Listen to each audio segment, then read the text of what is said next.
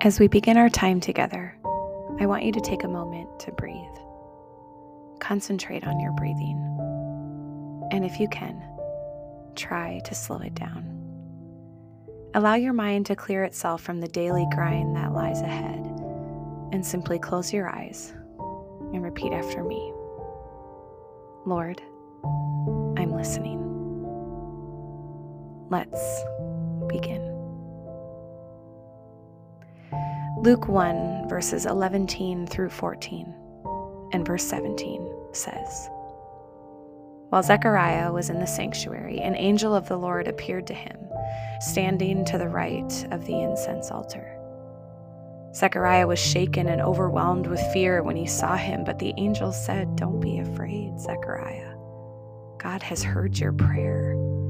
Your wife Elizabeth will give you a son, and you are to name him John. You will have great joy and gladness, and many will rejoice at his birth, for he will be great in the eyes of the Lord. He will prepare the people of the coming of the Lord. Are you a person who is good at preparations? Do you plan your day, or do you react? Sometimes like me. The Advent story is filled with people preparing. This tells us that God cares about our preparation. This season, like many others, requires us to be thoughtful. That's what preparation is. It's the ability to think before we act. As you plan out your day, or your week, or the coming month, what's the focus of your preparations? What's grabbing your attention? Is it the shopping list? The party invitations? Is it the meal planning, or which side of the family gets the most of you this year? Allow me to call us back to the most important preparation we could do in this Advent season. And that's the preparation of the heart. And guess what? You're already doing that because you're here.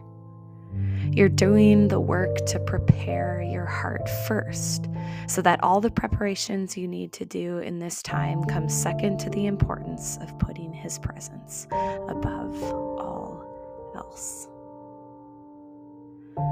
Let's ask God to continue to give us the energy to do the deep work of the heart first, because it requires just that: energy, intentionality, and focus.